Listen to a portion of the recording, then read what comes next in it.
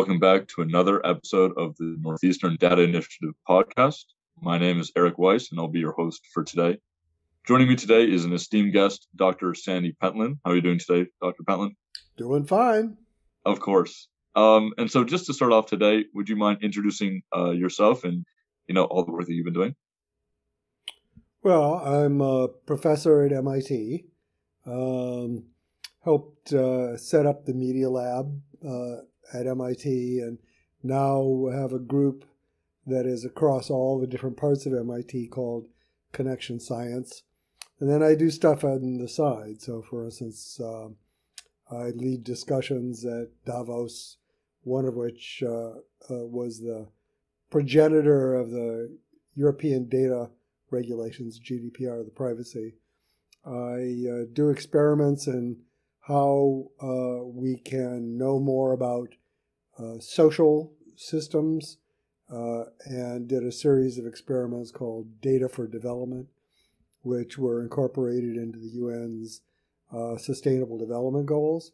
So I'm on the board of directors of the Global Partnership for Sustainable Development Data there, which is about having evidence-based development. And I advise consumer union, and I run a group, co-lead a group for the IEEE, which do your listeners know what the IEEE is? Please expand. Okay, so the IEEE is essentially all the computer science and AI people in the world. It's like 500,000 people around the world. So a group called the Council for Extended Intelligence, which thinks about standards for ethical AI and ethical data use. Fantastic. Well, it seems like you got just enough on your plate to keep you busy for a couple lifetimes. So it sounds like definitely a busy time. It's actually all the same. So, well, if you do what you love, it's never a day of work, I suppose. So could you expand a little bit on the MIT Connection Science and how it kind of arrived at its current mission statement? I set up Connection Science after we had the sort of initial discussions that led to GDPR, and as some of the original Data for Development contests, which are sort of broad meetings of often hundreds of people, hundreds of groups, thinking about how we can use data to track sustainability and inequality and those sorts of things. And it seemed like it was something that required having resources from all over. So it should be all parts of MIT. And it should be focused on the private, safe use of data and the use of that to build better governance. It happened at the same time I was working with David Lazar, who was faculty at Northeastern, and we came up with this idea of this science called computational social science, and had a very famous paper now in Science, the journal Science, and essentially kicked off this area of asking, can we actually have data about how everybody lives and be able to have really much more objective measurements of the things that we care about: sustainability, inequality, poverty, etc. And David is originally in political science, and so he continues that way, and he runs a big group at Northeastern. And I set up Connection Science to do the similar sorts of things with a slightly different focus at MIT. One of the things I did, which in retrospect was a great idea, is I took over part of the MIT that created large-scale open-source systems. It was called the Kerberos Consortium. And they developed systems that does, 85% of all the authentication in the world. What I was interested in is using that skill set and the connections to be able to get to the next level. How do we handle data? How do we do AI? Things like that. And so they've come with me. So you talk to Thomas Harjono, Steve Buckley is another one.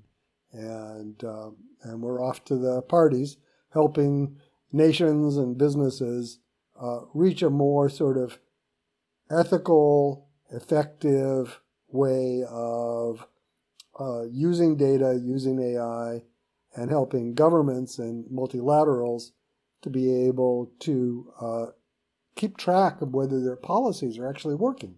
Yep, it's one thing to come up with it, and especially with something as big as GDPR, it's the execution that comes down to, how it's going to perform. Yep. So you talked a lot about, data and how much data we're coming into now is obviously more than we've ever had before. Could you give us maybe a little insight into the current state of data security? Well, the sort of core thing is an analogy I like to give, which is, let's look at the military. So along about 1500, they discovered that sticking your military behind a wall with a moat around it was not a good idea. And the reason is somebody would always leave the back door open.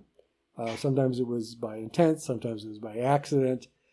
And that's the state we're in with data and those sorts of things. Is that everybody makes these data lakes, which is a horrible idea because all of a sudden the bad guys know where to go. 70% of data breaches are due to human error, intentional or not. And you need to do what the military did, which is defense in depth. Leave data where it's collected by the people who had business collecting it, know it. Ask them questions. Don't move the data. So it's sending algorithms to the data instead of sending the data to some central place for algorithms. And that does a bunch of things. One is there's no copies of data. There's only one copy of the data. And that's in the hands of the person who had permission to collect that data for some particular use, like cell phones, so that your cell phone works, right? Okay. A second thing is because this is a question and answering system, it's all encrypted and so forth, but now you can see who's asking what questions and what the answers came back. And you can tell, first of all, it's the right person asking legal questions. And second of all, you can see if there's anything that's going wonky about it. So you can audit the use of data, which is part of GDPR.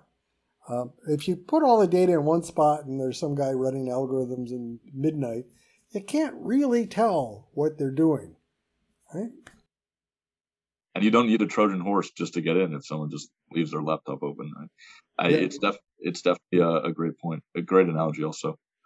And so, you've done a lot of work in this space, specifically with data cooperatives. So can you touch a little bit on what a data cooperative really is and how it fills that role? So GDPR, privacy regulation, gives you some ownership rights about data about you. But it's actually not very useful in many ways because it doesn't really benefit you. Great, so I can get a copy of my data. I can have something to say about it. It's just really complicated, though, so people don't bother. And having data that you contributed, a copy of it, doesn't really help you very much. And so even at the very beginning, there was a discussion and a realization that ownership rights are just the first step. And the best analogy is probably with money, So at some point, probably in the 1800s, it became common for people to be paid in money. And they had to stick it under their mattress. That's the sort of state we're in with the data. It doesn't do you any good, really, and it can be stolen and things. But what ended up happening is that groups of people, agricultural cooperatives, labor cooperatives, began forming the very first small consumer-oriented banks. So not for the business people, for the average people. And that was the beginning of modern banking. So they had an institution which didn't own their money. It managed their money for them. Okay? Now that's evolved in various ways which may not be so good today. But you can see the same thing about labor unions. In the sort of around 1900, big corporations were exploiting workers. Workers banded together and said, well, we're going to control our labor and have cooperative bargaining with the big companies. And that was the birth of a lot of the labor regulations as well as labor unions. And we need the same thing with data. There's all this data. I now have a legal right to it, at least to get a copy of it, but I can't do anything.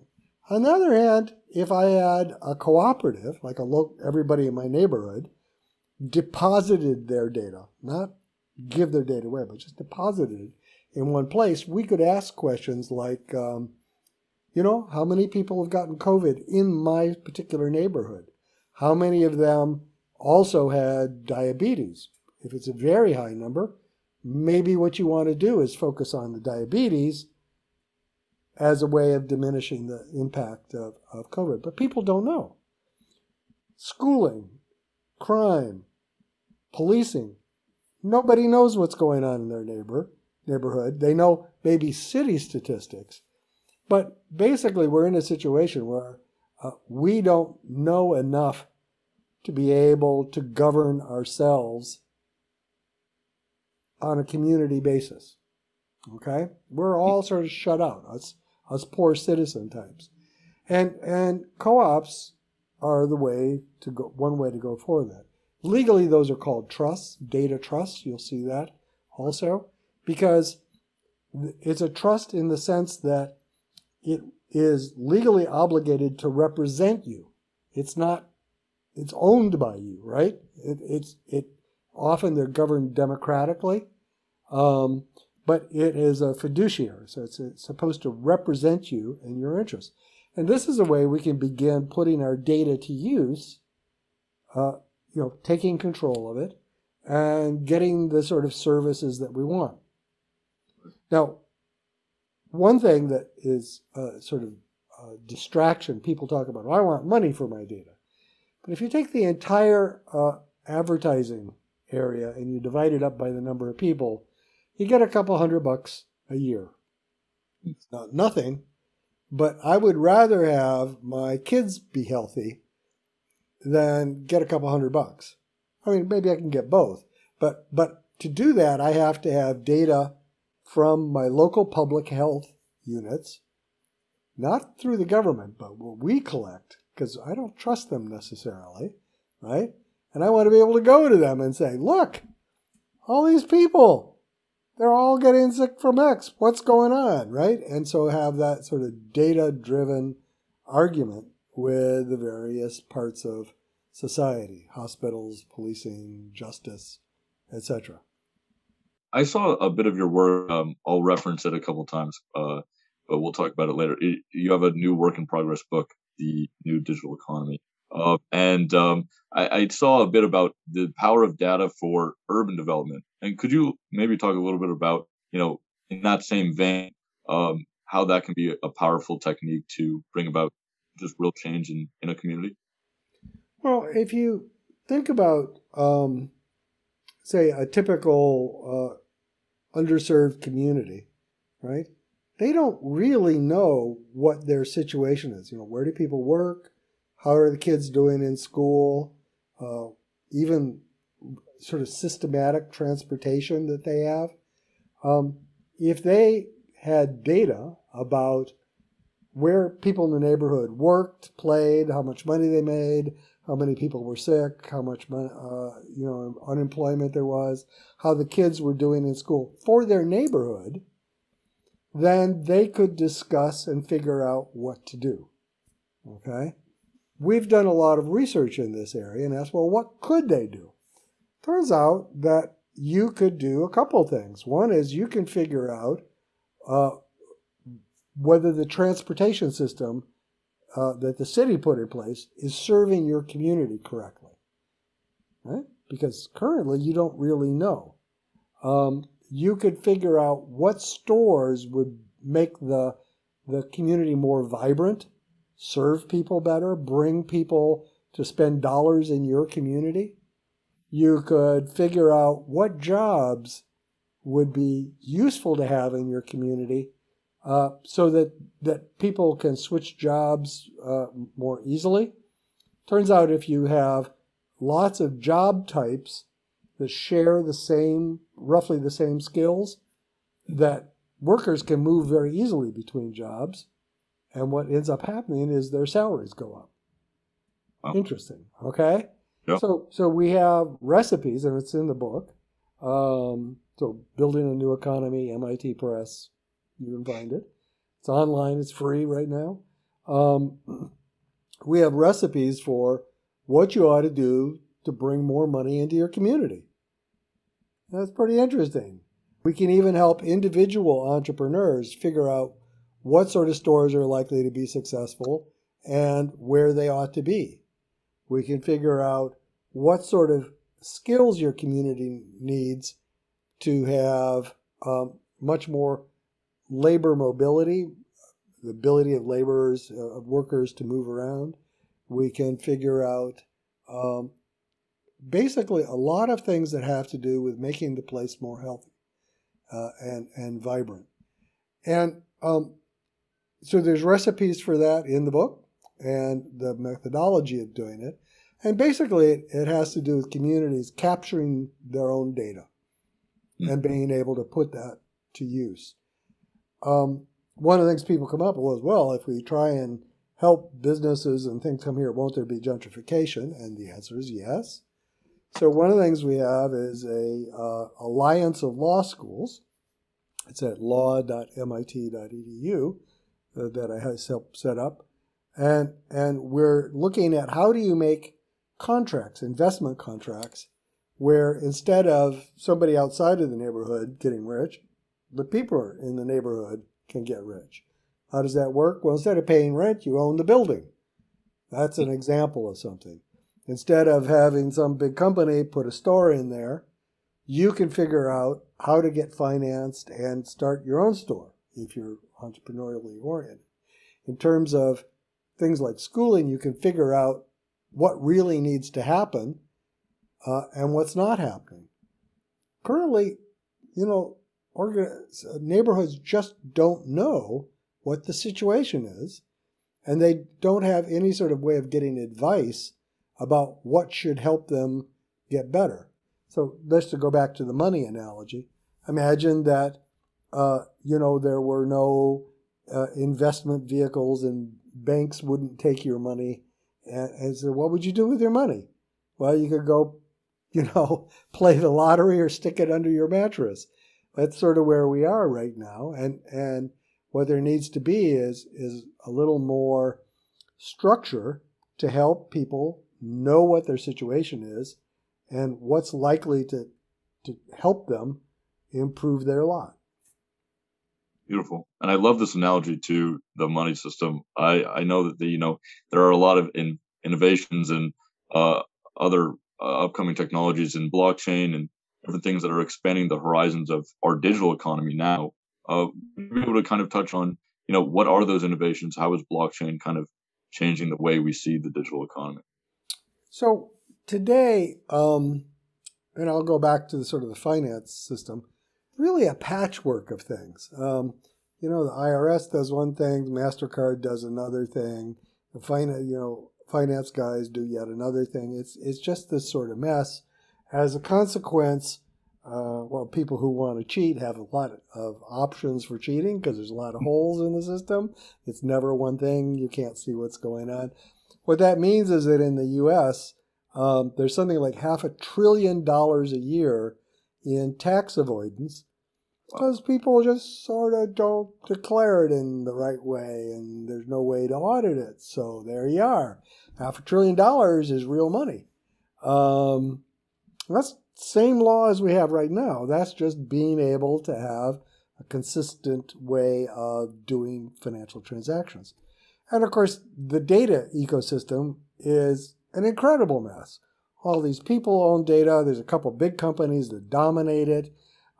The normal citizen has no access to this, no ability to use it. Government doesn't have the ability to have access to it and use it. Right? And so what we're seeing, first of all, is new data architecture. So we developed something called open algorithms that keeps, it's this defense in depth. You don't move data around. You have questions and answers. And we got Fidelity Investment and the 18 largest banks in the U.S.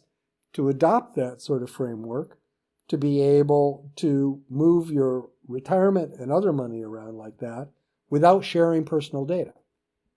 So that's really good. And then we've just helped the Swiss set up a thing called Swiss Trust Chain, which is the next step beyond this thing we did with Fidelity. And what it is it's a blockchain system. I don't really like to call it blockchain because it's nothing like Bitcoin. It's a distributed ledger. It's a way of making sure all the parties that are involved get the same sums and see what's happening the same way. So there's ledgers that everybody has, and they have to agree. IBM makes the most popular one. It's very energy efficient, etc. But it's much more secure. And what it does is, instead of having just the internet, which is a communication medium, it's putting a layer on top of that, which is a transaction medium. So with the internet, I can send you a bill, but I don't know if you got it, right? You can send me payment, but if you just do it on the bare internet, you have no idea whether I got it. Somebody could steal it, right? So imagine a layer on the internet, a transaction layer, called the interledger, which allows you to do business, enforce contracts, own things, and it's uniform, so that it's not this patchwork of systems where there's lots of holes. Ordering things, getting things delivered, paying for things, etc., taxes, all happens on the same protocol.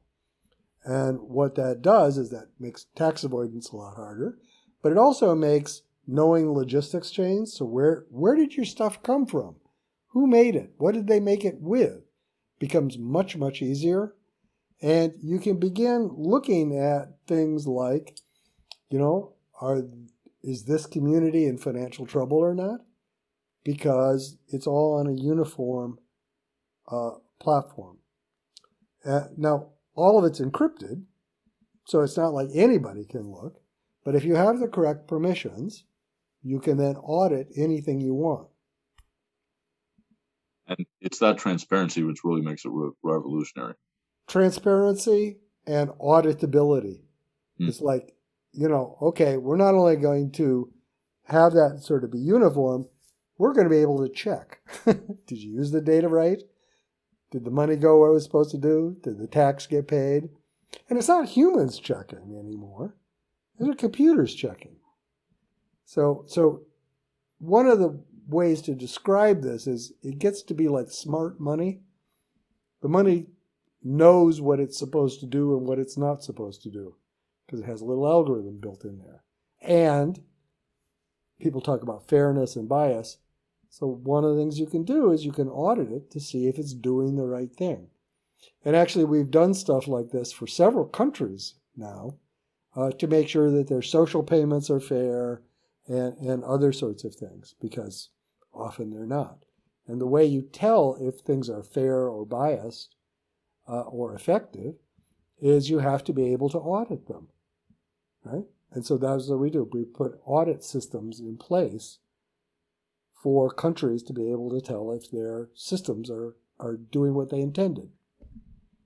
Connection science has definitely left a mark in many economies around the world, looking to digitize and take it to the next level. You touched on Switzerland. Maybe could you touch on a more recent activity in the Bahamas, I think, right? In which, sir? In the Bahamas. Oh, yeah. No, we've helped both the Bahamas and Bermuda to spin up a central bank digital currency. So what our role mostly was making sure that it was secure, that the digital IDs worked, and the authentication and stuff like that was good. So the idea of a digital currency, a central bank digital currency, this is a national currency. It's not like Bitcoin or Ethereum, which is sort of by the people but not regulated. And what it allows you to do is it allows you to move money around in a much more efficient way, but also an auditable way, so that tax avoidance and things like that become much, much harder. One of the worries with it, of course, is that it's the government spying on you, right? But again, the way you do that is you have something where the government doesn't hold all of the permissions except by order of a court. And you can see, because of the way the platform is developed, who is asking what things, who's looking at what, right? So that you know that you can check that the courts and the government are doing the right thing. I remember being impressed some years ago in the country of Estonia, which is the first country to set up such a system. And I was with the national CTO. And they have a CTO, that's pretty good. And we were in a restaurant, and he said, look, whipped out his laptop and said, this is my medical record. This is the only copy of my medical record. And I can see every single person who has looked at my medical record. You can't look at it without getting logged, right? Every person who's looked at it and what their permissions were. Like, what did they look at it for? And he said, look, since we put this in place, we've had 0 instances of people stealing medical data and misusing it, because you can't touch it without getting logged, right? I mean, you're going to get caught the moment you try and do something that doesn't fit. And people love the system as a consequence. They also do their taxes this way. People love it because there's no more arguing with the government. You know, if you pay something, it says it right there. They can't say, oh, we didn't get your paycheck or your check, right? If you're owed something and you haven't got it, it says it right there, right? So people love it. Obviously, it can be abused, so it needs some oversight. But, you know, at least it's auditable, so you can tell what's happening. It sounds like a fantastic innovation. And going off of that innovation in your own projects, you have many here in Connection Science and abroad. But I'd love for you to touch on your project called TradeCoin, and what is your mission there? What problem are you trying to solve?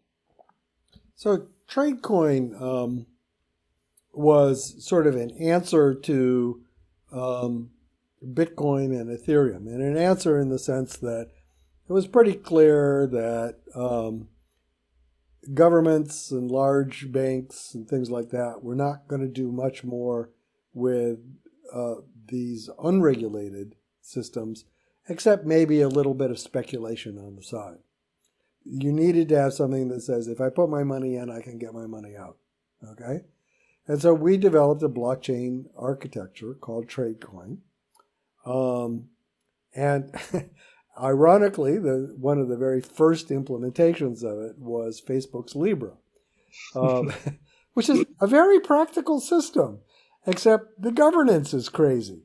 So when we developed it, we thought of it as something that could be used by sovereign wealth funds and retirement funds who have an obligation to look 30 years out into the future and be very stable.